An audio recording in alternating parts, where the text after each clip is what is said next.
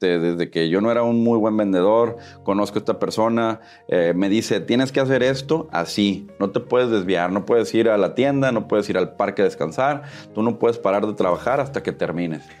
Y así lo hice. Pues si así le hizo él, pues yo le tengo que hacer caso, porque quiero lo que él tiene, tengo que hacer lo que él hace, ¿no? Claro. Y me dijo, ahorita no vas a tener los resultados, pero si tú le metes el tiempo, después vas a ser recompensado 10 veces. Pero no pares de dar el tiempo al trabajo porque te va a recompensar. De enfocarte en el objetivo, porque muchas veces dices, yo quiero obtener esto, pero no haces nada para obtenerlo. Esa es la cuestión. Sí, es cierto. A veces nos frustramos más pensando que las cosas nos van a llegar fácil.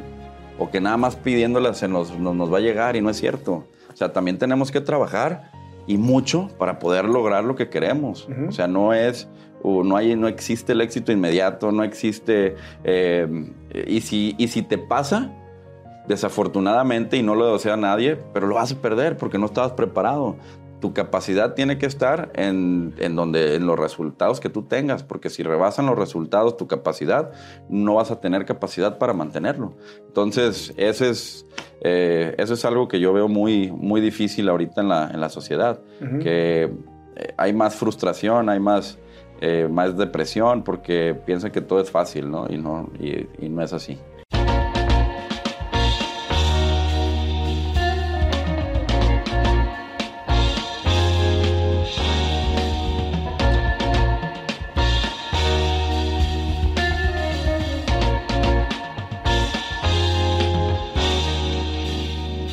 George, un honor tenerte en este programa. La verdad es que ya teníamos un buen rato de estarnos poniendo de acuerdo de cuándo, porque muchos conocen a George Goodman. De hecho, eres muy famoso, pero no conocen realmente cuál ha sido tu historia para llegar a estar donde estás.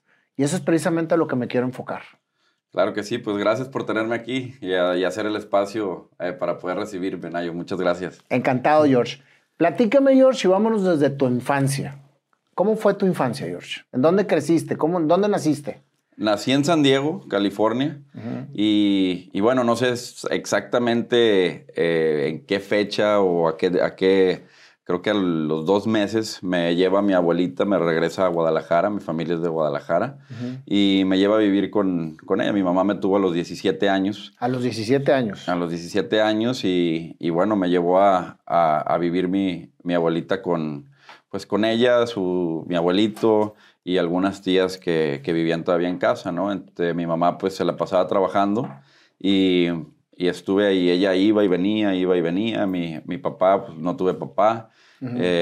Terminó estudiando... ¿No tuviste papá? ¿Los dejó o falleció? ¿Cuál fue el motivo? Falleció cuando yo tenía 3 años.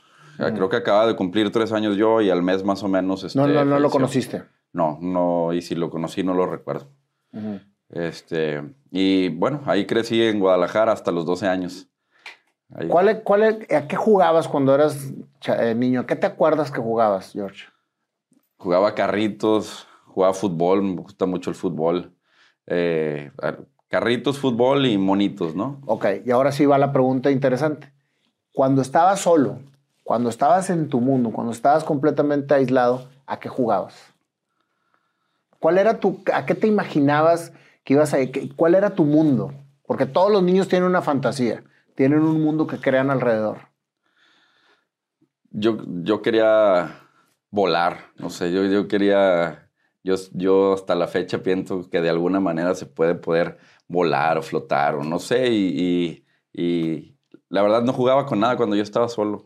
Yo, pues no, la verdad no recuerdo. Carritos, quizás monitos. ¿Creabas tu mundo? Sí. Sí recuerdas, nomás que no quieres recordar. Sí. Pero siempre ganaban los buenos. Siempre ganaban los buenos, exactamente. Es que sabes que cuando uno es niño, George, y por eso insisto mucho en esta pregunta, cuando uno es niño, está conectado completamente con su esencia. Sabe perfectamente bien a qué vino, y su mundo y lo que crean en su intimidad es precisamente a lo que viene.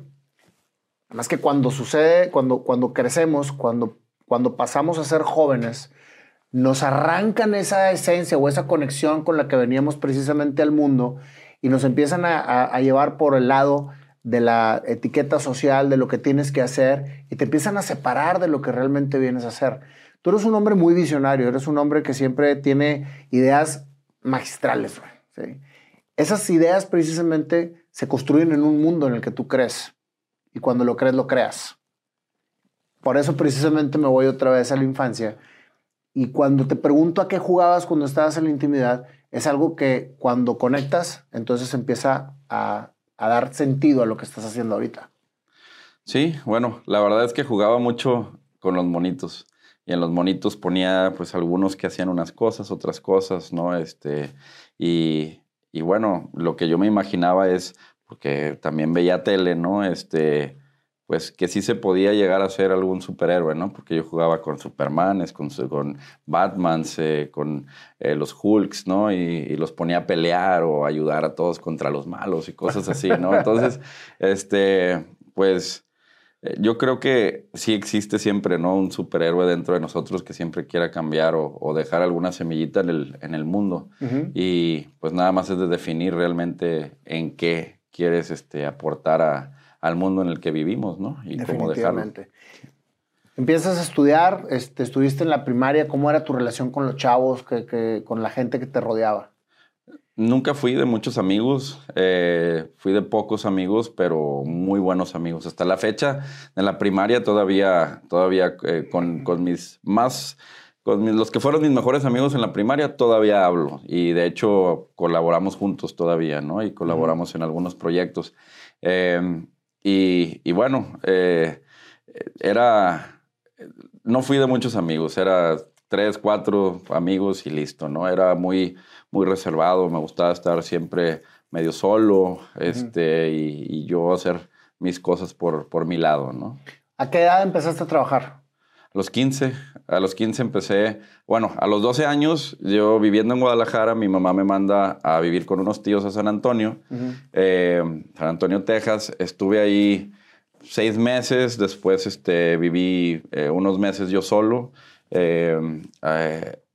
A los 12 años. A los 12 años. ¿Cómo vivías solo a los 12 años? Mi mamá dijo que se iba a ir a vivir conmigo, ¿no? Que iba a dejar todo en Guadalajara, irse a vivir conmigo a San Antonio, rentó un departamento. Y bueno, estuvo quizás un par de semanas y después se regresó a Guadalajara por trabajo y ahí me quedé encargado con el de mantenimiento. Osvaldo se llamaba así. ¿Qué Sí. épocas, cómo eran las épocas antes? O sea, ahora qué esperanzas que vas a dejar a un niño, ¿no? No, llega la policía en 2x3, ¿no? Totalmente. Pero sí, fueron unos 3 meses que estuve yo solo después. ¿Cómo te sentías en esos momentos? ¿Te acuerdas? Pues la verdad con muchas ganas de ir a la escuela porque si no me quedaba más tiempo solo. Pues yo me levantaba, yo me hacía de comer cereal y cosas así prácticas, ¿no? Me planchaba mi ropa. Hasta la fecha no me gusta que me la planchen, me gusta plancharla yo. Tú la planchas todavía. Plancho mi ropa. Y bueno, me tenía que estar afuera esperando el camioncito amarillo, ¿no? Para irme a la escuela porque si se me iba el camioncito pues ya no. ¿Sentiste miedo de estar solo? Sí, pero no, pues, no veía como otra opción. Entonces, pues, se te quita, ¿no? O te dicen, llego en una semana y no llegaba en una semana y se te va alargando, pero pues te vas acostumbrando a ciertas cosas, ¿no? Igual ya hasta conocerte más a ti mismo, aunque sea esa edad, yo creo que tuvo un gran impacto en mí el vivir algunos meses solo a esa edad. Yo me iba en patines, quise saber a mis amigos y me regresaba, yo me hacía de comer solo. Estuvo interesante. ¿Qué sucede después? Después me voy a vivir con mi maestra de inglés, se da cuenta que vivo solo, entonces me lleva a vivir con ella y con su familia, con su esposo, su hija. ¿Con permiso de tu mamá? Sí, con permiso de mi mamá. Me voy a vivir con mi maestra de inglés, que no hablaba para nada español. Yo cuando me fui pues, no hablaba nada de inglés. Y bueno, me tomaron ahí en su casa, me sentí muy acogido por ellos y después se acaba el año escolar y me regresa mi mamá a Guadalajara. 6 meses estuve otra vez en Guadalajara y me vuelvo a ir a San Antonio a vivir con un amigo, a vivir en la casa de un amigo con su familia. Él era, bueno, fue adoptado y me llevó a su casa a vivir con su mamá y su papá postizos, ¿no? Y me tomó ahí en su casa también. Y ya de plano, mis padrinos que viven en Del Río, Texas, me llevaron a vivir con ellos, ¿no? Como que para que ya no anduviera rondando, me agarraron, me llevaron a su casa en Del Río y crecí con ellos, mi madrina, mi padrino, un primo más chico y un primo más grande y yo era como el de en medio, ¿no? ¿Cómo era la relación con tu mamá? ¿No te sentías como que abandonado? Sí, y de hecho mucho tiempo se lo reclamé. Mucho tiempo me sentí... Digo, ella lo hacía porque estaba trabajando. Tenía sus motivos. Sí. Siempre hubo quien viera por mí. No me puedo sentir como que siempre estuve solo, pero sí se lo reclamé, sí se lo llegué a reclamar mucho, ¿no? Que porque a mí no me importaba dinero, yo lo que quería era pues estar con ella, ¿no? En esos momentos, pero lo entiendo ahora, ¿no? Lo entiendo ahora y siento que parte de eso... pues ha influido mucho en mi vida, ¿no? Para ser, soy muy, me deshago de las cosas muy fácilmente, no me aferro a nada porque sé que todo es temporal y bueno, eso yo creo que me ayuda a ser más objetivo. Ahorita vienes con tu hijo a la entrevista, me imagino que es que tú estás muy apegado a tu familia. Sí, bueno, esa es otra cosa, sí. Yo pienso que a raíz de eso, como yo no tuve una familia ideal, ¿no? Ahora, pues, la quiero tener, ¿no? Siempre la quise tener.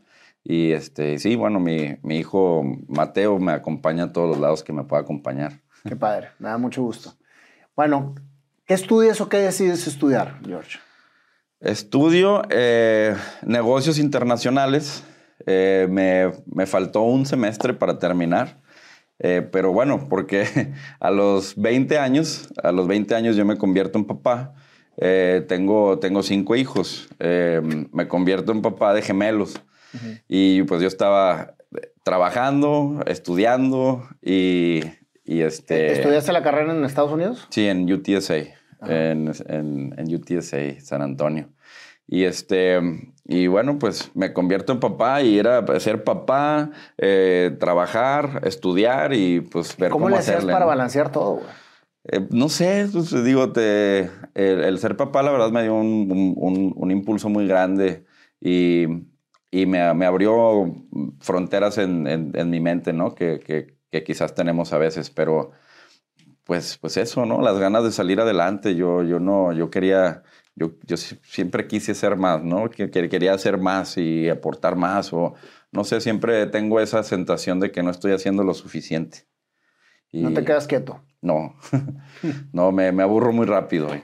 Dices que trabajabas desde los 15 años. Sí. ¿Qué hacías a los 15 años? McDonald's. Me metí a trabajar. Yo también trabajé en McDonald's. Me metí a trabajar en McDonald's ahí en Del Río, Texas. En el McDonald's que está dentro de Walmart y bueno, pues yo lo que quería era un celular, un celular, pues ya veía en todos que empezaban a tener celulares, apenas la gente empezaba a tener celulares, los Nokia, ¿no? Los ladrillos. Sí, claro. La culebrita que persigue el ladrillo, ¿no? Y yo quería uno y yo me peleaba con mi mamá y no me daba o esto, el otro. Mis primos ya traían celular y yo no. Porque yo no quería que me lo dieran mis tíos, ¿no? No sentía que fuera su responsabilidad y me metí a trabajar por un celular y me compré un celular. O sea, eso fue la motivación. Sí. ¿Pero ya no dejaste de chambear? No, ya no. Ya de ahí me metí a telemarketing y después me metí a valet parking, después a un banco y ya de un banco de ahí a una mueblería. También trabajé en una mueblería en Brownsville. Y ya, bueno, de ahí me meto a otro banco y surge, ahí es donde surge el emprendimiento, ¿no? Después de estar ahí en el banco. ¿Por qué? ¿Qué viste? Es que, pues, no estaba contento, no, digo, pagas tus biles, como dicen allá, ¿no? Uh-huh.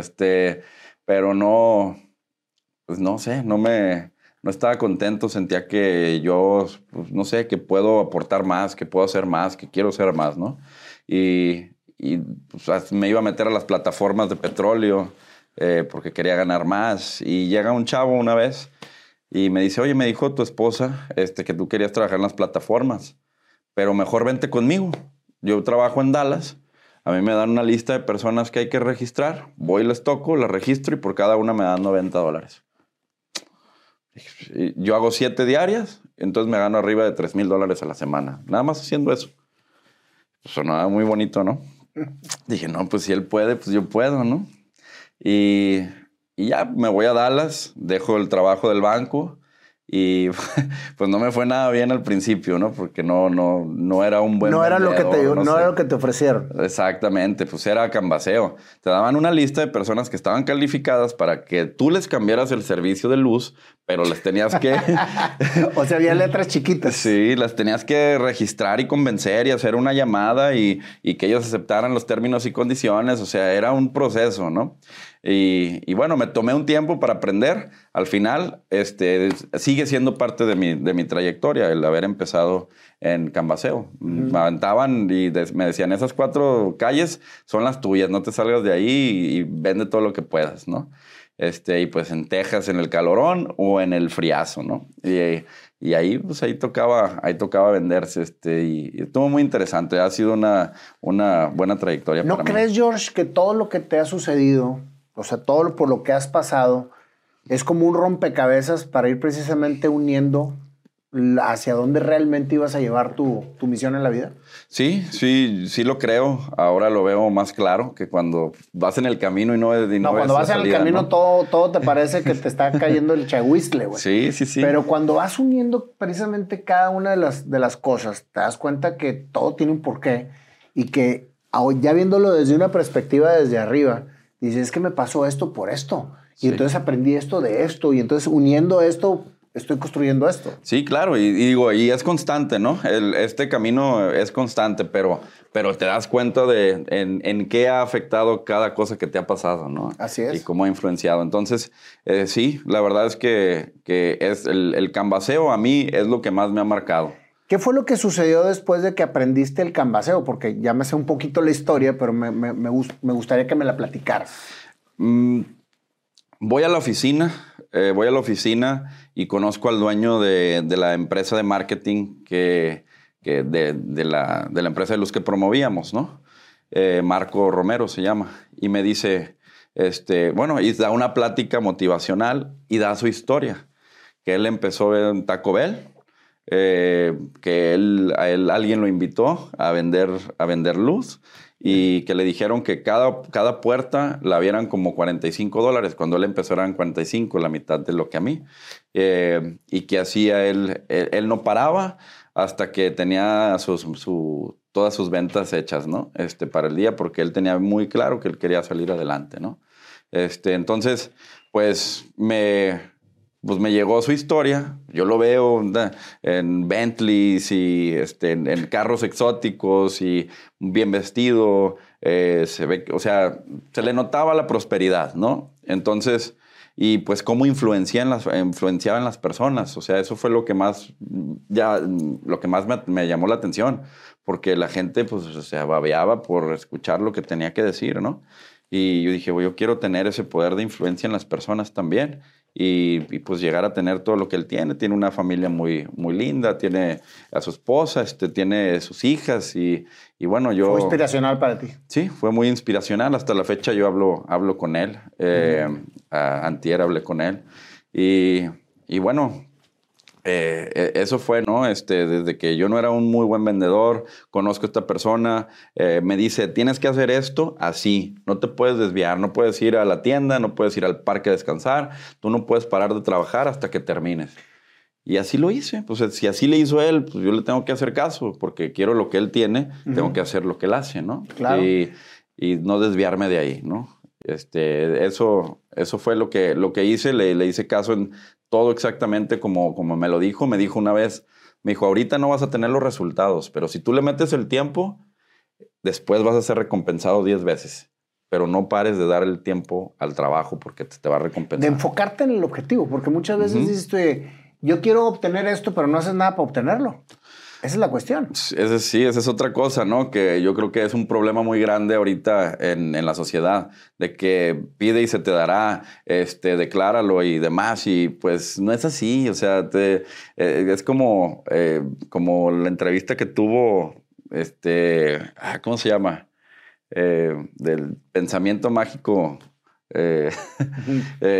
Esa, ¿no? Entonces eso me llegó mucho porque sí es cierto, a veces nos frustramos más pensando que las cosas nos van a llegar fácil o que nada más pidiéndolas nos va a llegar y no es cierto. O sea, también tenemos que trabajar y mucho para poder lograr lo que queremos. O sea, no existe el éxito inmediato, no existe... y si te pasa...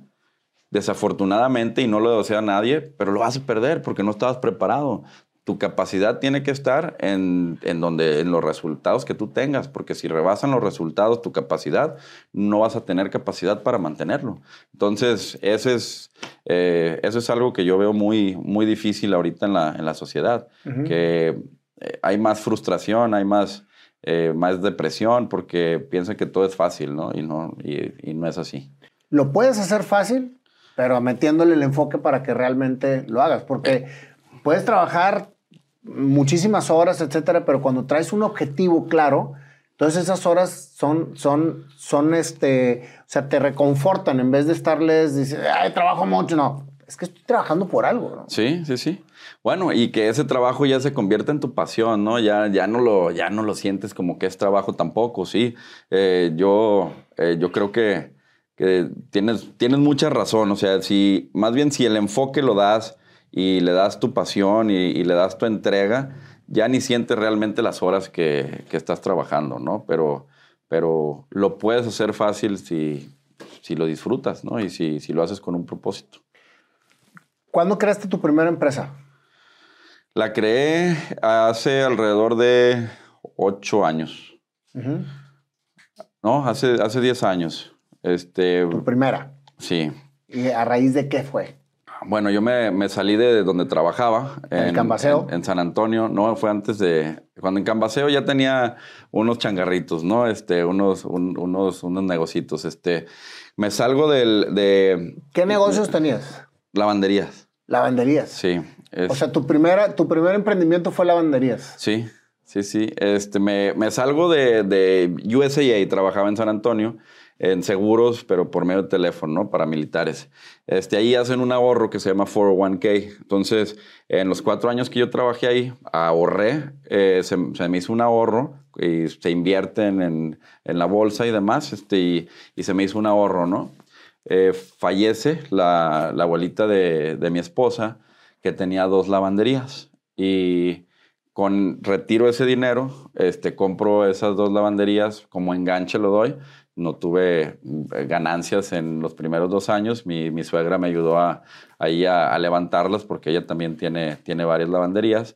Y bueno, se fueron levantando poco a poco y ya se establecieron al nivel de las que tiene mi suegra, ¿no? Entonces, eso siempre ha dado y ¿Y sigues con las lavanderías ahorita? Sí. ¿De veras? Sí, seguimos con las lavanderías y inclusive en Brownsville, del lado americano, también tenemos una. Y bueno, es un negocio muy noble. Y a la par, bueno, me pongo al canvaseo y después emprendo una de construcción. Empezamos a construir ahí en Brownsville también. A unos doctores, de hecho, de aquí de Monterrey. Y ¿qué edad tenías? Tenía 24, 25 años. O sea que estabas bien chavo y te daban en responsabilidad la construcción de la gente. Sí, es que en Estados Unidos, pues, cualquiera puede ser contratista, ¿no? Entonces... ¿Y eras contratista? Era contratista. Y no, tenía como 26 años, mentira ya. Y pues, no sé, se nos dio que nos dieran un proyecto, unas remodelaciones, un desarrollo. Después una persona nos dio la confianza y empezamos a construir casas ahí en Rancho Viejo, Texas. Y bueno, se nos fue dando, siempre teníamos trabajo. Y de repente, estando ahí en la construcción, recuerdo muy bien en Rancho Viejo, estábamos construyendo una casa, me hacen una llamada y me dicen, oye, ¿tú eres Jorge Goodman? Sí. Me dicen, bueno, es que te queremos ofrecer un contrato porque sabemos que tú sabes del canvaseo y demás y queremos que tú nos manejes nuestro proyecto de canvaseo. ¿Y ya no estabas en el canvaseo en ese momento? No, me acaba de salir porque también me peleé con Marco y no, ahí hubo unas cosas, ¿no? Pero entonces me hablan y regreso. ¿Puedes estar en Houston mañana? Sí. Ok. Me lanzo a Houston al día siguiente, cierro el contrato, me dan un contrato para yo tener una empresa de canvaseo como en la que yo empecé a trabajar. Y empiezo a reclutar vendedores, empiezo a yo también vender, empiezo otra vez, ¿no? Otra vez empiezo ese proceso del canvaseo que me gusta mucho, ¿no? ¿Y qué servicio dabas de canvaseo en ese momento? Igual, contratos de luz, cambiábamos a las personas de contratos de luz, que si tenían por ejemplo, en Houston, la más grande es Reliant, ¿no? Entonces lo cambiamos de Reliant a otra, a la que nosotros traíamos, ¿no? Y era igual. También nos dieron eventos son afuera de los H-E-Bs, afuera de los Walmarts, nos poníamos nuestra mesita con nuestro tapete y a vender ahí, ¿no? Entonces estabas construyendo y aparte tenías tu empresa de canvaseo. Sí. Ya para entonces yo ya no... pues es que mi relación con mi mamá era o estábamos muy juntos o nos enojábamos y no hablábamos. ¿No tuviste hermanos? Tengo una hermana, tiene 20 años, que apenas, ahora que me regresé a Guadalajara, pues empecé a convivir con ella, porque ella nació cuando yo ya vivía en Estados Unidos. ¿Media hermana? Media hermana, sí. Y bueno, ahorita vive conmigo, mi hermana, y está estudiando leyes también. Ok. Y pues sí, estaba con la construcción, estaba con el canvaseo. Digo, suena muy bonito, ¿no? Pero a veces no teníamos para pagarle a las personas que nos ayudaban. Ha sido un batallar, pero bonito, ¿no? El camino es bonito cuando se batalla. Cuando empezaste toda esta parte del emprendimiento, porque ya estabas completamente independiente, estabas construyendo, tenías tu empresa de canvaseo, pues ya tenías 6 años de casado. Sí. ¿Sí? Tenías 2 hijos. Correcto. ¿Sí? Y cuando estás en esa etapa dura, en esa etapa de apretar las cosas porque no están saliendo a lo mejor como tú quieres, ¿te pasó alguna vez por la mente volver otra vez a emplearte? Sí. Sí me pasó en momentos de desesperación. En momentos de desesperación y por presión, ¿no? De que tener algo seguro y ya vuelvo a hacer tiempo para hacer otras cosas, pero la verdad es que no, o sea, no... Me pasaba por aquí, pero era como un mal pensamiento que no podías tener. Entonces, ya nunca volví a emplearte. A emplearme, ¿no? O sea, por más dura que estuvieran las cosas y porque también como que te traicionaba un poquito la mente en volver, nunca claudicaste. Nunca. Digo, sí, la verdad sí llegué a llorar y a sentirme muy desesperado, pedir prestado para poder sacar el mes, ¿no? Pero... ¿Y traías en contra o a favor a tu señora en ese momento? Había momentos en que estaba a favor y había momentos que estaba en contra. Cuando ¿no? había lana estaba a favor y cuando había lana estaba en contra. Haz de cuenta, no, pero la verdad nunca se rajó. Nunca se rajó, siempre estuvo, a pesar de que ella fue hija única y siempre vivió en abundancia, nunca me dejó abajo y estuvo ahí conmigo, las buenas y en las malas, ¿no? En tus épocas de más presión económica fue cuando tú empezaste a emprender. Sí.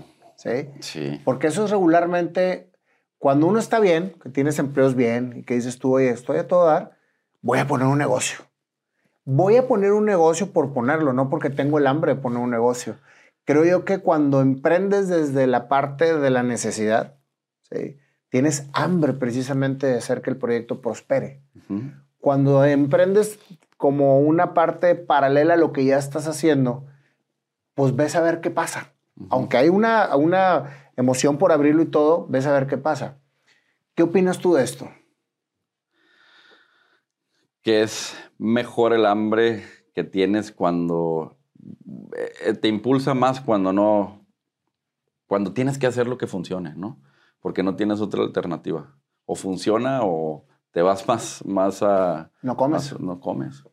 Y, ¿sabes qué? Ya me acordé, no me acordaba. Me acordé ahorita que estábamos platicando, había mi hijo. Él estaba bebé, Mateo tiene 11 años ahorita. A los 26 ya tenía 3 hijos. Y en una de las lavanderías de mi suegra nos rentó, bueno, ni nos cobraba, pero nos rentó ahí un espacio. Hicimos un lugar para vender aguas frescas. Y no me acordaba. Fue algo muy bonito. Y ahí nos poníamos nosotros a hacer las aguas, mi esposa y yo. Y bueno, es buen negocio, simplemente que no podíamos con el tiempo, ¿no? Precisamente cuando ponemos las aguas es cuando yo regreso otra vez al canvaseo y ya no pude atenderlo y era mucho trabajo para ella, ¿no? Entonces también y ese pues se fue, lo traspasamos, ¿no? Porque no nos funcionó. Uh-huh. Así como hemos traspasado varios porque pues no todos son prósperos, ¿no? ¿Cuándo empieza a crecer George en el sentido empresarial? Cuando me dan el contrato. Cuando me dan el contrato de la luz para yo manejarlo, empiezo a crecer empiezo a ver cantidades más grandes, ¿no? Empiezo a ver cantidades más grandes, a manejar cantidades más grandes. Empiezo a ver como que se me abre un horizonte más de otros niveles, ¿no? Y bueno, empiezo a manejar. Yo nunca había visto esas cantidades semanales, o sea, el flujo semanal de esas cantidades yo nunca lo había manejado y ahí pues empiezo a manejar a gente, empiezo a tener que manejar el dinero, empiezo a tener que manejar oficina, empiezo a tener que hacer muchas cosas de repente por la naturaleza del crecimiento que estaba teniendo la empresa y bueno, ahí es cuando realmente me empecé a ver a consolidar empresarialmente hablando. Sí. ¿Tuviste tropezones ya que estabas en un nivel más estable? Sí, sí tuve tropezones. Uno muy grande en el que perdí ese contrato de la noche a la mañana. ¿Vivías de un solo contrato? Sí, y de lo que dejaba la construcción, pero ya me había despegado mucho de la construcción. ¿Por atender acá? Sí, y de golpe me quitan el contrato por temas con una persona que trabajó conmigo y por yo querer ayudar a las personas que no podían tener trabajo allá y se dan cuenta y pues me quitan el contrato, ¿no? Me dicen, pruébanos que no estás haciendo esto, que no estás empleando personas que no debes de emplear y continúas. Y pues la verdad no, les dije no, pues quítenmelo, ¿no? Porque son las personas que trabajan. Y ¿le fuiste fiel a tu gente? Sí, y me lo quitaron y les prometí que les iba a conseguir otro contrato y conseguí otro contrato que no era igual de bueno, pero no los dejé abajo, ¿no? También mis ahorros me los volví a consumir en mantener a esas personas en lo que yo tenía otro contrato. Uh-huh. Y bueno, ya se me dan otro contrato. Para entonces obviamente ya había perdido más personas y bueno, se quedaron las personas fieles, ¿no? Hasta que se fue diluyendo otra vez y me quedé con muy poquita gente y bueno, ahí hubo otro rebote, después... ¿Y no te volvieron a pasar malos pensamientos de emplearte? No, no, ya estaba decidido a que pues fuera lo que fuera, tenía que hacer que algo bueno pasara, ¿no? Y estaba, pues que se venga, lo que se venga, ¿no? Me sentía, pues de alguna manera mal, ¿no? Fracasado, pero a la misma vez con la capacidad de volver otra vez, sí. Hubo ahí, dejaste pasó algo con tu primera esposa, ¿no? Sí, bueno, con la mamá de los gemelos nunca me casé, pero me separo de ella y al tiempo conozco a la que ahora es mi esposa. Y con mi esposa tengo tres hijos, ¿no? En total 5. Y Mateo. Mateo, el más grande, de 11. Santiago Salomón, de 7. Y Diego Daniel, de 4 años. Uh-huh. Y bueno, eso también ha sido, pues, un gran impulso, ¿no? Pues, ¿qué les voy a dejar? ¿Qué les voy a dar? No nada más cosas materiales, ¿no? Sino que, ¿qué me van a deber? ¿Qué estoy haciendo? Conforme la separación que viviste con tu madre, que realmente creciste solo, o sea, en la mayor parte del tiempo, ¿no? Sí. Me dices que ahora tú optas precisamente por ser muy presente, Sí. con tu familia. Sí. ¿Cómo le haces? Sé que, y ahorita hablaremos de todos tus proyectos que hiciste después de, pero ¿cómo le haces para optimizar el tiempo y poder estar presente con tus hijos teniendo tanto trabajo? Pues es muy difícil, pero por ejemplo, a mí no me gusta que nadie los lleve a la escuela. Si no es mi esposa, soy yo. Yo los tengo que llevar a la escuela, no me gusta que nadie los recoja, o lo recoge ella, o lo recojo yo. Que quizás son 15 minutos de trayectoria. Pero fíjate, acabas de decir algo bien interesante, ¿eh?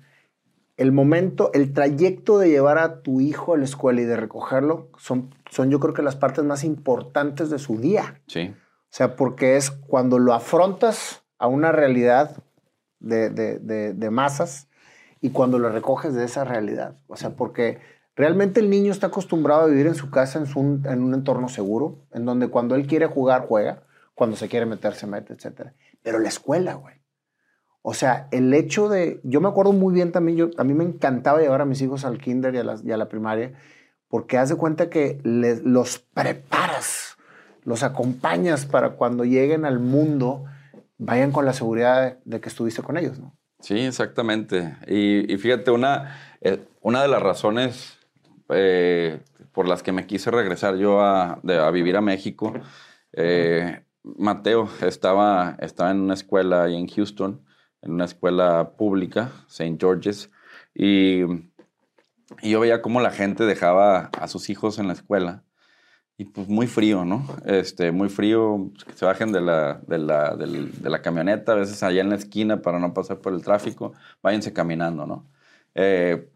Pues a mí no, o sea, a veces me llevaba mi mamá con chofer y en un Porsche, a veces me llevaban en camión, pero me llevaban hasta la puerta de la escuela y me recogían en la puerta de la escuela y me llevaban en camión, en taxi o en un Porsche, pero siempre iban por mí, ¿no? Alguien. Y bueno, yo dije, a mí no me dejaban así de frío en la escuela. Yo creo que en Estados Unidos es muy frío ese proceso. Cuando tú vienes a una escuela en México y ves cómo los papás dejan a sus hijos en la escuela, los persignan, les dan un beso, les dicen te amo, pórtate bien, al rato nos vemos, ¿no? Y eso no se ve allá. Allá es muy frío eso, ¿no? Yo no quería que mis hijos vivieran en ese mundo, que sí, quizás es el sueño americano, pero no. O sea, yo prefiero que estén aquí en México y que tengan esos valores con los que nosotros crecimos, ¿no? Uh-huh. Entre muchas cosas más, entre la cultura, entre las amistades verdaderas, entre muchas cosas que no se dan en otros lados, ¿no? Por eso fue parte por lo que yo decidí regresarme aquí a México. Regresas a México y en la peor etapa de la parte de la pandemia arrancas un proyecto magistral. Sí. Ya venías de lo del canvaseo, de la construcción y más o menos estabas estable, ¿no? Chico, pero estable. Sí, exacto. Entonces, bueno, me voy a México, me llevo a mi familia. Mi mamá, bueno, tenía cáncer. También por eso me regresé a ayudarle ahí con sus temas inmobiliarios y demás, pero... ¿Terminaste de cerrar todos los círculos con tu mamá? No, yo creo que todavía los sigo cerrando. Uh-huh. Y pues me regreso, trataba de pasar tiempo con ella, etcétera, y bueno, hacemos otro negocio, mi esposa y yo, ponemos un gimnasio, una franquicia de gimnasios Nine Round. Hay muchos en Estados Unidos, aquí en Monterrey hay creo también. ¿Es de ustedes Hay Nine varios. Round aquí en México? En Guadalajara, En Guadalajara. sí. Ya no, ya lo cerramos a causa de la pandemia también. Tratamos de aguantar lo más que pudimos, pero pues no era viable, ¿no? Nada más por mantener un negocio. Y bueno, nos venimos, me junto con un amigo que era mi amigo, ¿no? En ese entonces, que siempre dijimos que íbamos a hacer cosas más grandes, ¿no? Emprendemos un negocio que pues es en temas de criptos, en temas digitales, en temas de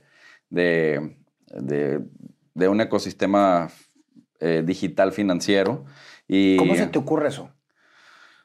Pues fue una combinación de mi ex socio y mía, pero pues no sé, la verdad es que fue algo que sí se planeó y todo, pero que no pensábamos que nos iba a ir tan bien, ¿no? Y menos con la pandemia. La pandemia lo que hace es que impulsa más lo digital, impulsa más las criptos, impulsa más los Zooms, estar en tu casa, ¿no? Y no salir tanto, y justo es cuando nosotros empezamos. ¿Cómo es asociarte con un amigo, George? Yo no lo vuelvo a hacer. Yo no lo vuelvo a hacer. Yo creo que hay que dejar las amistades de un lado y seguir con los negocios por otro, pero... ¿Por qué? Por las experiencias que he tenido, porque bueno, no fue la única, también en la construcción tuve varios temas y demás, pero... O más bien, si se va a hacer, que se haga muy bien estructurado, muy transparente y muy... Con todo legal claramente. Sí, o sea, ¿cómo debe ser? porque cuando somos amigos a veces tendemos no, pues somos amigos, ¿cómo vamos a firmar, ¿no? Si tu palabra vale, la mía vale, ¿no? Pero pues después sí, las cosas pueden llegar a cambiar, ¿no? Y las mentalidades pueden llegar a cambiar también. Es que es increíble cómo en un negocio que empiezas con una ilusión, teniendo a un amigo de por medio, soñando juntos y tratando de construir juntos, una vez que empieza la construcción, desmorona las bases. Sí, exacto. Es muy...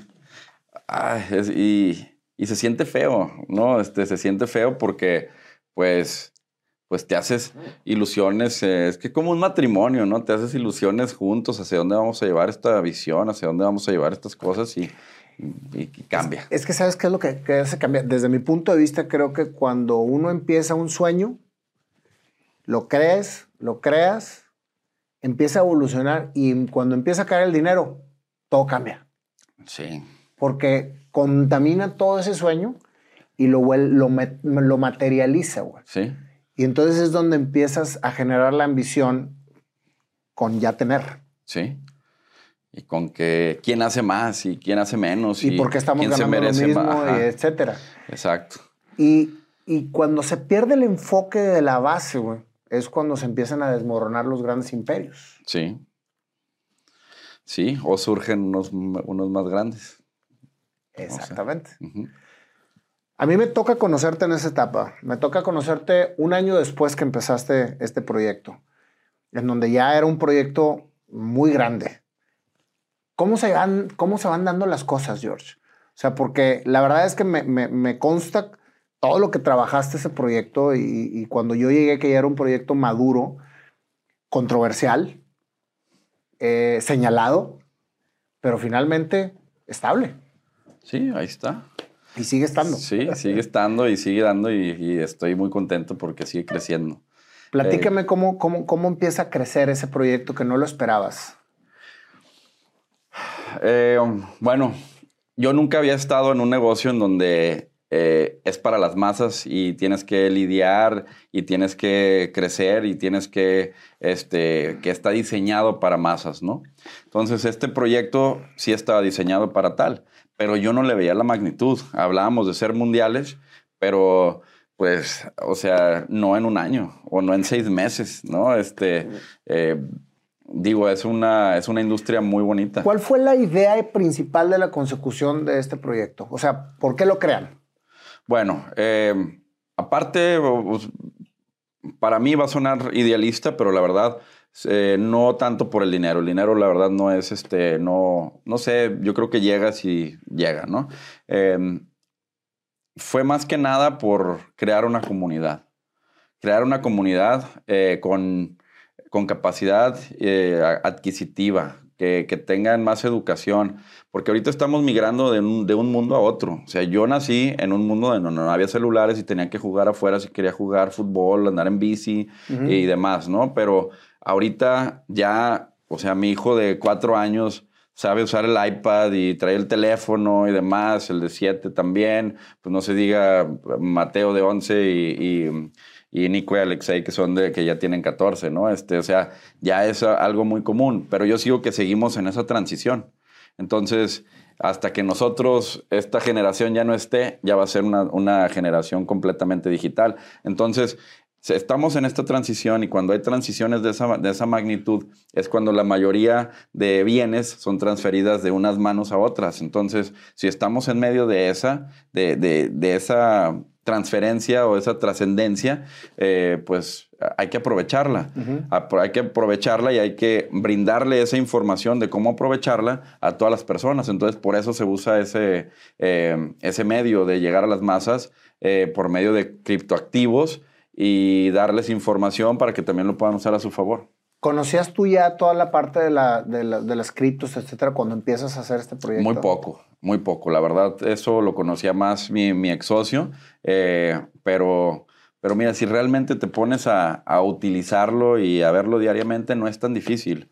Es más fácil pues es más fácil porque ni siquiera tienes que lidiar con bancos ni nada por el estilo, ¿no? Entonces, hay menos red tape, como le decimos allá en Estados Unidos, ¿no? Hay menos burocracia, porque se supone que lo que hacen estos criptoactivos es darte la transparencia y, bueno, te deja ver hacia dónde va ese manejo de bienes, con quién y para quién, y no se puede alterar, es incorruptible, ¿no? Es parte de la tecnología que ahora nos brinda.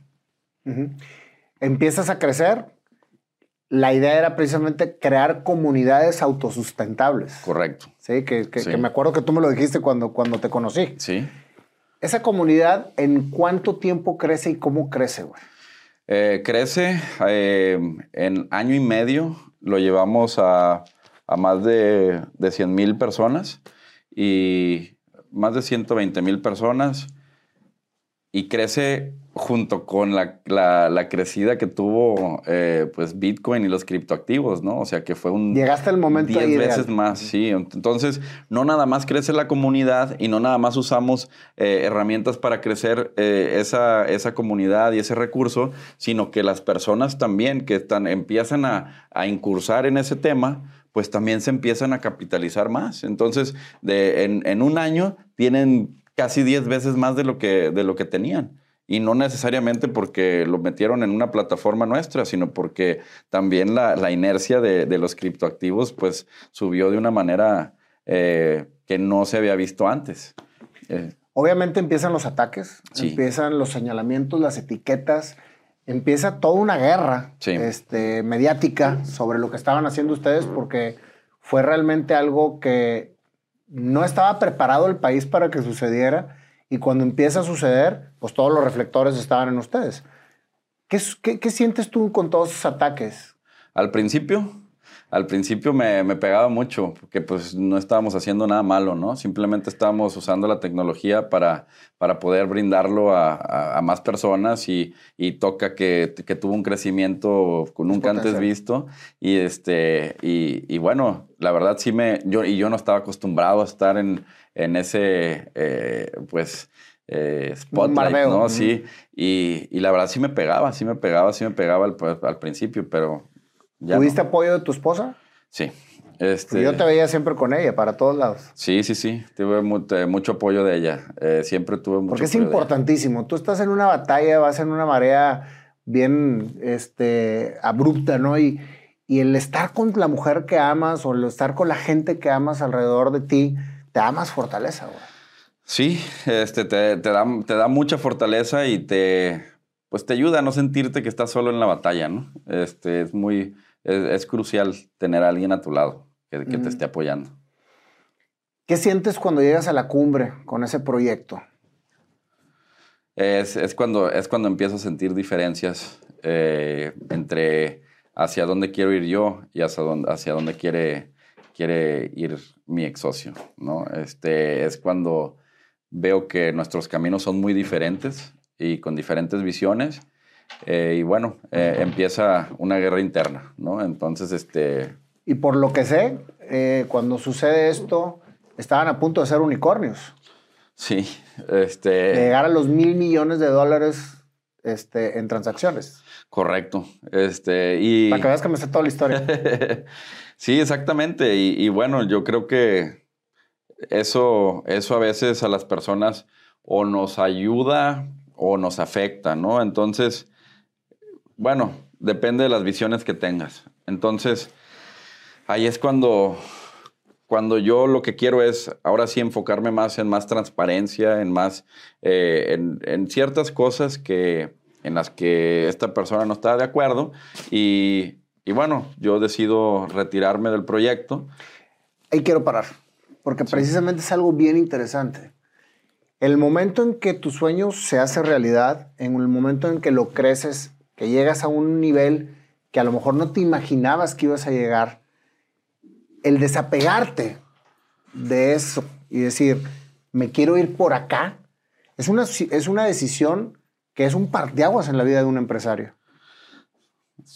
Bueno, ni te imaginas. Bueno, sí te imaginas porque hemos platicado al respecto, pero fue muy duro para mí porque sí, pues ya te sientes en otros niveles, estás en otros niveles, ya la gente te conoce por ciertas cosas y de repente desaparecer, no nada más desaparecer, que te den la espalda y que aparte dejes un flujo muy importante por querer hacer las cosas bien, como yo lo quería. quieres hacer. Sí.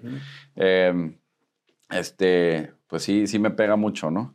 Sí me pega mucho, inclusive yo nunca, no que no crea en la depresión, pero pues yo digo que si te mantienes activo la reduces o reduces las posibilidades de que te sientas así.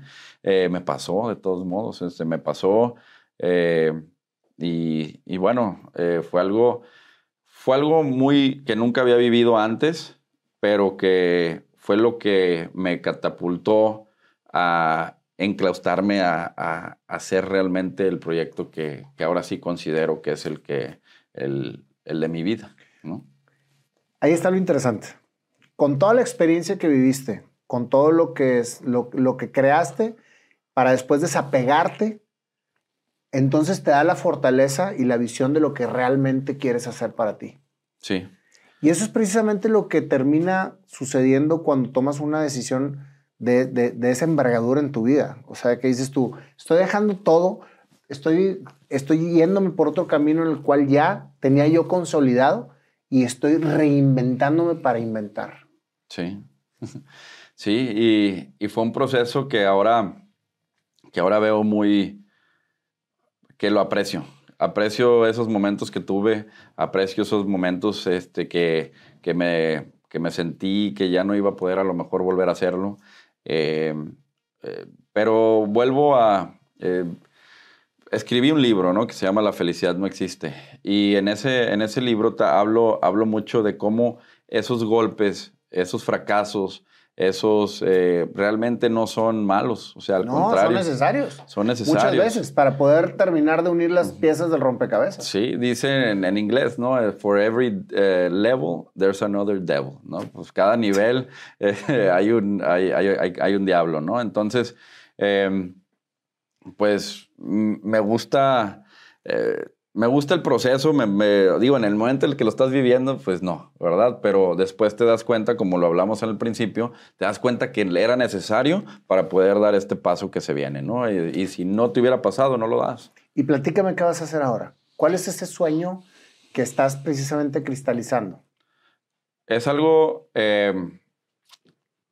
que me llena de mucha energía, mucho furor. Es una comunidad, pero es una comunidad, Nayo, yo creo que aquí en México y en muchos países se nos ha olvidado realmente qué es una comunidad. Una comunidad debe de tener voz y voto. Comunidad debe tener acceso a información y educación para poder tomar mejores decisiones.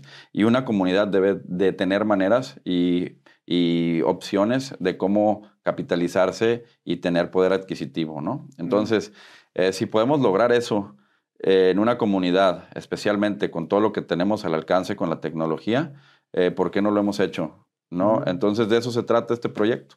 Este proyecto se trata de poner al alcance estas herramientas, esta tecnología, estos proyectos que son de alto rendimiento y que muchas personas no conocen, que son algoritmos, que son proyectos nunca antes hablados de o que han sido mal utilizados en otros lados, pero que si se utilizan de la manera correcta, pueden brindar muchos beneficios y mucho crecimiento, ¿no? La cosa es que como en estos 2 años precisamente se aceleró todo por la pandemia, no hemos tenido ese tiempo o ese tiempo para alcanzar esa información y esos proyectos y hacia dónde va este mundo, ¿no? Ahorita ya estás viendo a muchas personas hablar de NFTs, hablar de metaverso, hablar de Web3, hablar de Bitcoin, hablar de blockchain, hablar de muchas cosas que a veces no nos damos el tiempo de entender, pero que para allá va este mundo. Entonces, ¿qué vamos a hacer? Vamos a poner al alcance todas estas herramientas para que la gente tenga beneficios de tales. Vamos a incorporar proyectos, no son propios, son alianzas. Entonces, ¿qué somos nosotros? Vamos a decir que somos brokers de oportunidades en este ecosistema, ¿no? Entonces, nos hacemos estas alianzas y lo que... bueno, también tenemos un panel de educación desde qué es Bitcoin, qué es blockchain, cómo funciona, dónde se utiliza, cómo está regulado, cómo no está regulado, qué es un NFT, qué es esto, qué es el otro. Yo todavía no entiendo metaverso ni muchas cosas, ¿no? Pero es una tendencia en la que ahorita nos debemos de enfocar. Entonces, darle herramientas y darle educación a las personas para que tengan esa información, para que puedan tomar decisiones, tengan opciones de cómo capitalizarlas y que también tengan voz y voto. ¿Voz y voto cómo? Por medio de tokens de gobernanza. Tokens de gobernanza, vamos a decir que es como tu INE, ¿no? Para que tú puedas votar por un candidato, ¿no?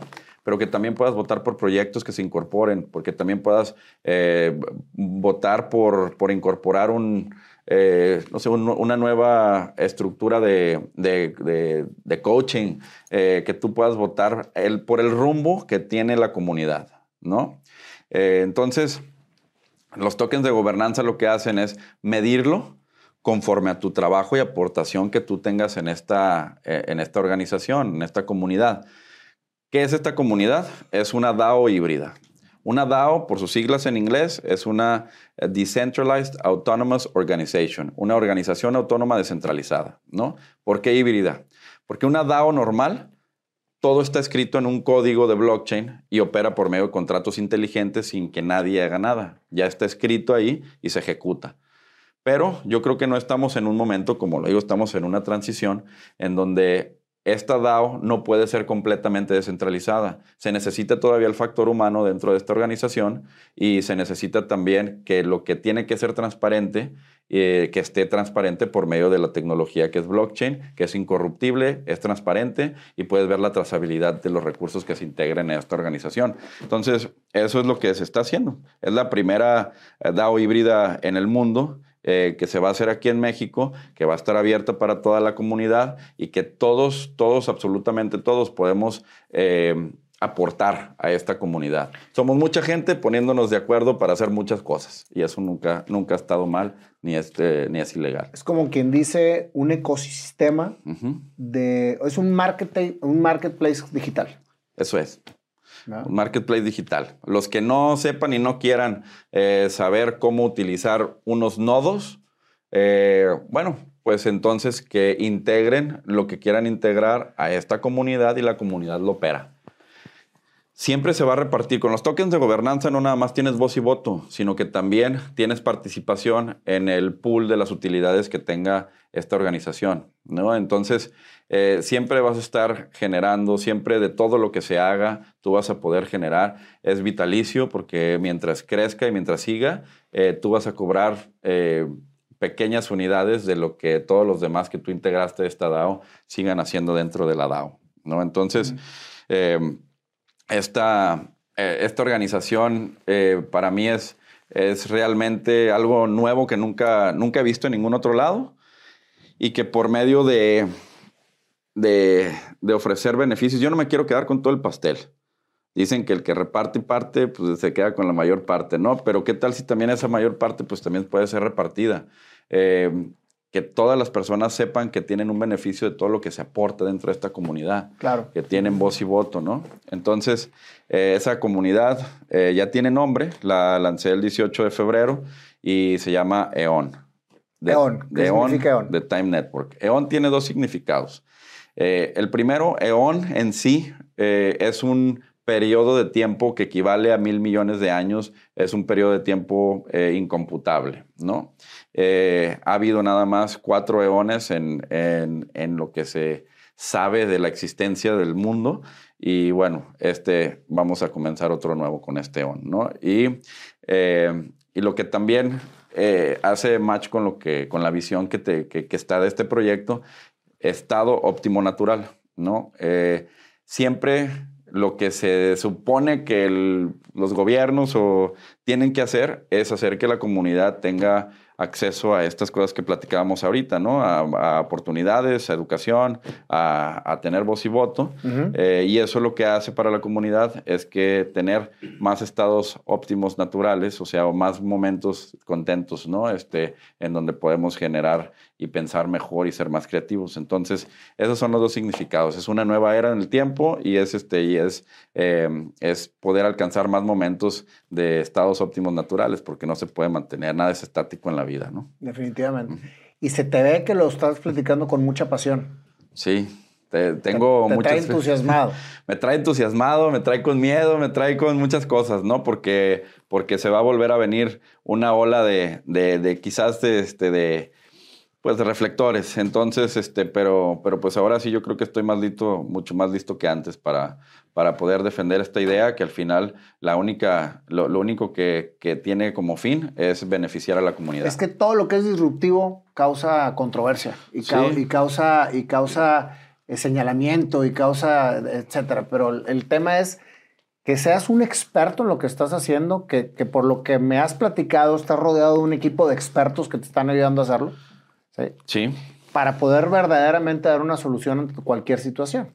Sí, así es. Es que no se trata de uno tener que saberlo hacer todo, ¿no? Más bien hay que no nada más delegar, sino que hay que saber aliarse con personas que sean expertas en cada rubro de los más importantes que se vayan a manejar, hacer una alianza con esas personas y trabajar de la mano.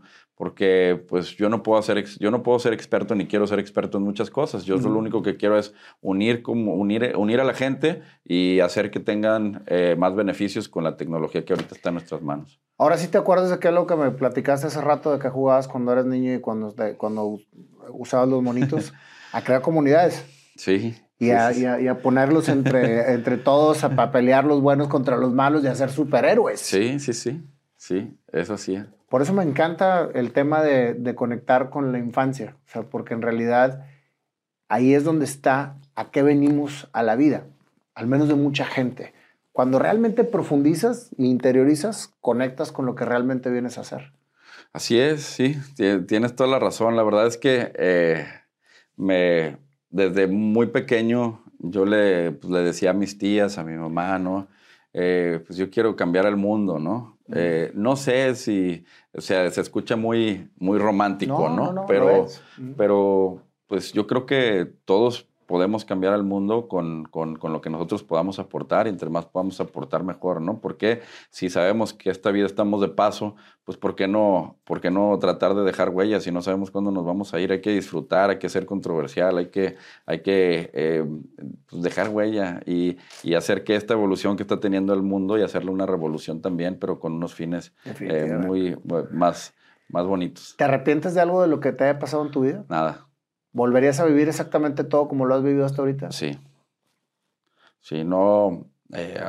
Sí, la verdad es que no. Ha habido buenas y malas decisiones. De las buenas se disfrutan y las malas se aprenden. No se puede. Me dijo un amigo mío, o un amigo de nosotros, ¿no? El presente es una combinación de recuerdos del pasado y de proyecciones o expectativas que tenemos del futuro.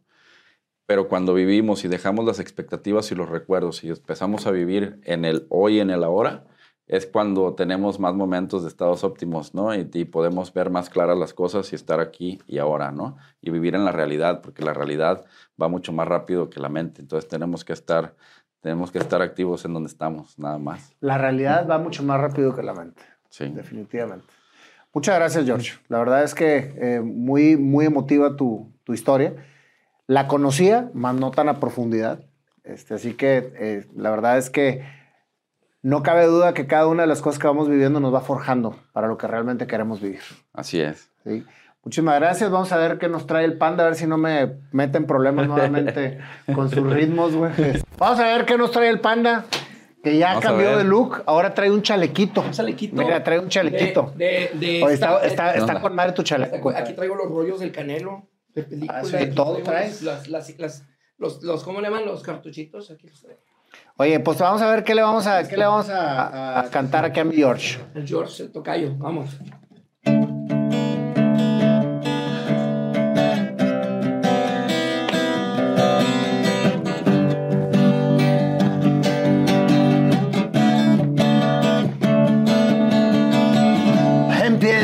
La historia de George. A los 3 años se lo llevan a otro lado. Se despega de mamá y empieza a vivir con tu abuela, que te empieza a acompañar. George jugaba a ser comunidad con superhéroes que luchaban por el bien. Su mundo él creaba y ni se imaginaba que todo iba a hacerse realidad. De un lado para otro te movían. En tu interior decías, ¿qué sucede aquí? Mamá, ¿me dejas otra vez? 3 meses viviendo solo por aquí. En tu interior te preguntabas, ¿ahora qué va a suceder? Empezaste a trabajar, como dicen, a camellar, a saber hacer. 20 años tú tenías, en papá te convertías. La vida cambió. Laboralmente responsable de 2 nuevos integrantes, dándole por aquí y por allá. Compraste 2 lavanderías. La abuelita de tu pareja las tenía y ahí salió la oportunidad. Hambre,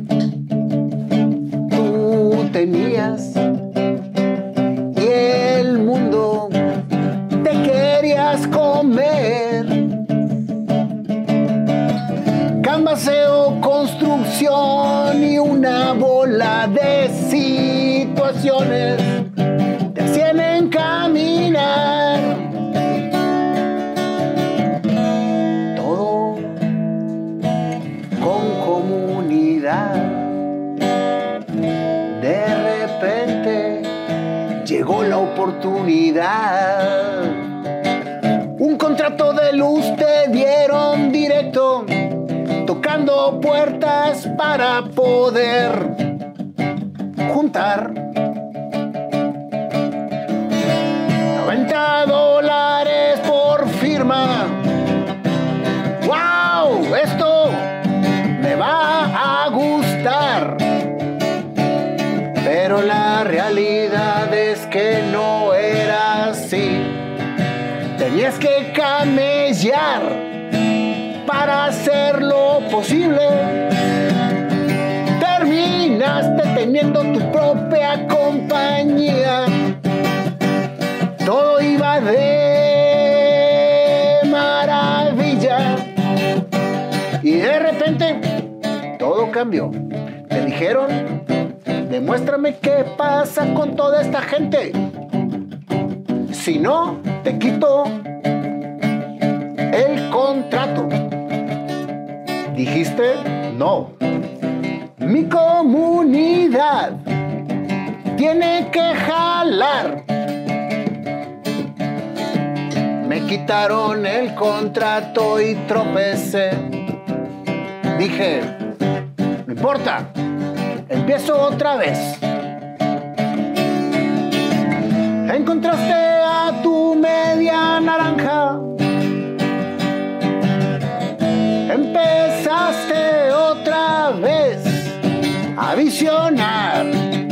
Llegó Mateo y otros 2 hijos. Y la esperanza siempre está visionando una cosa y otra. Llega en un momento donde todos estábamos así. Empieza el proyecto de tu vida.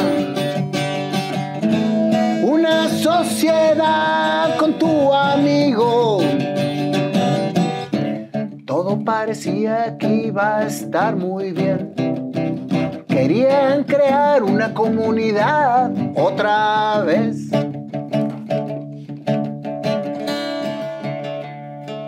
Crecieron, se convirtieron, todo mundo los señaló.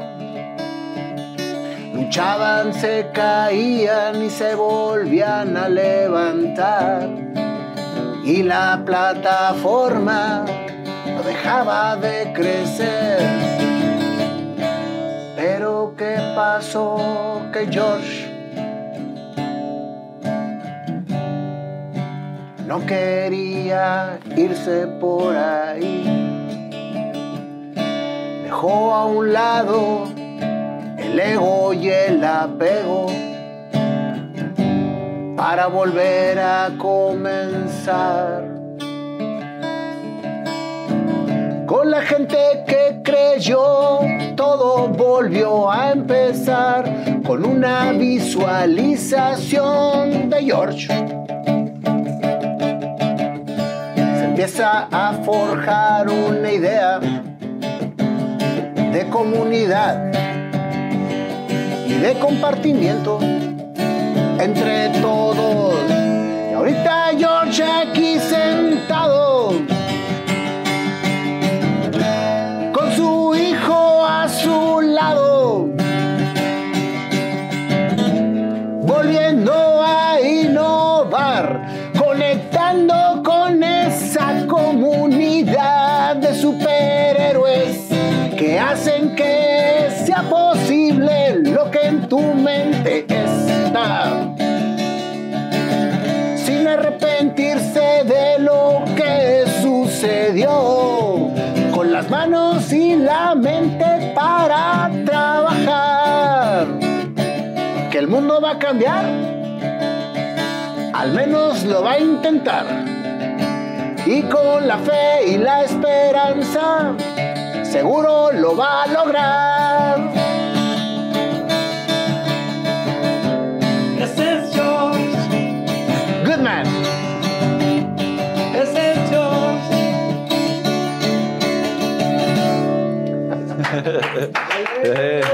Muchas gracias, George, por esta historia. Gracias. Estoy seguro que te va a ir excelentemente bien. Y me da mucho gusto haberte hecho esta charla, esta entrevista, antes de que marques el mundo con lo que traes en mente. Muchas gracias, Nayo, por tu tiempo también y por tu amistad. Muchas gracias. Es el nuevo Steve Jobs, pero de todo lo que es la criptomoneda. Eso. Muchas gracias, George. Muchas gracias.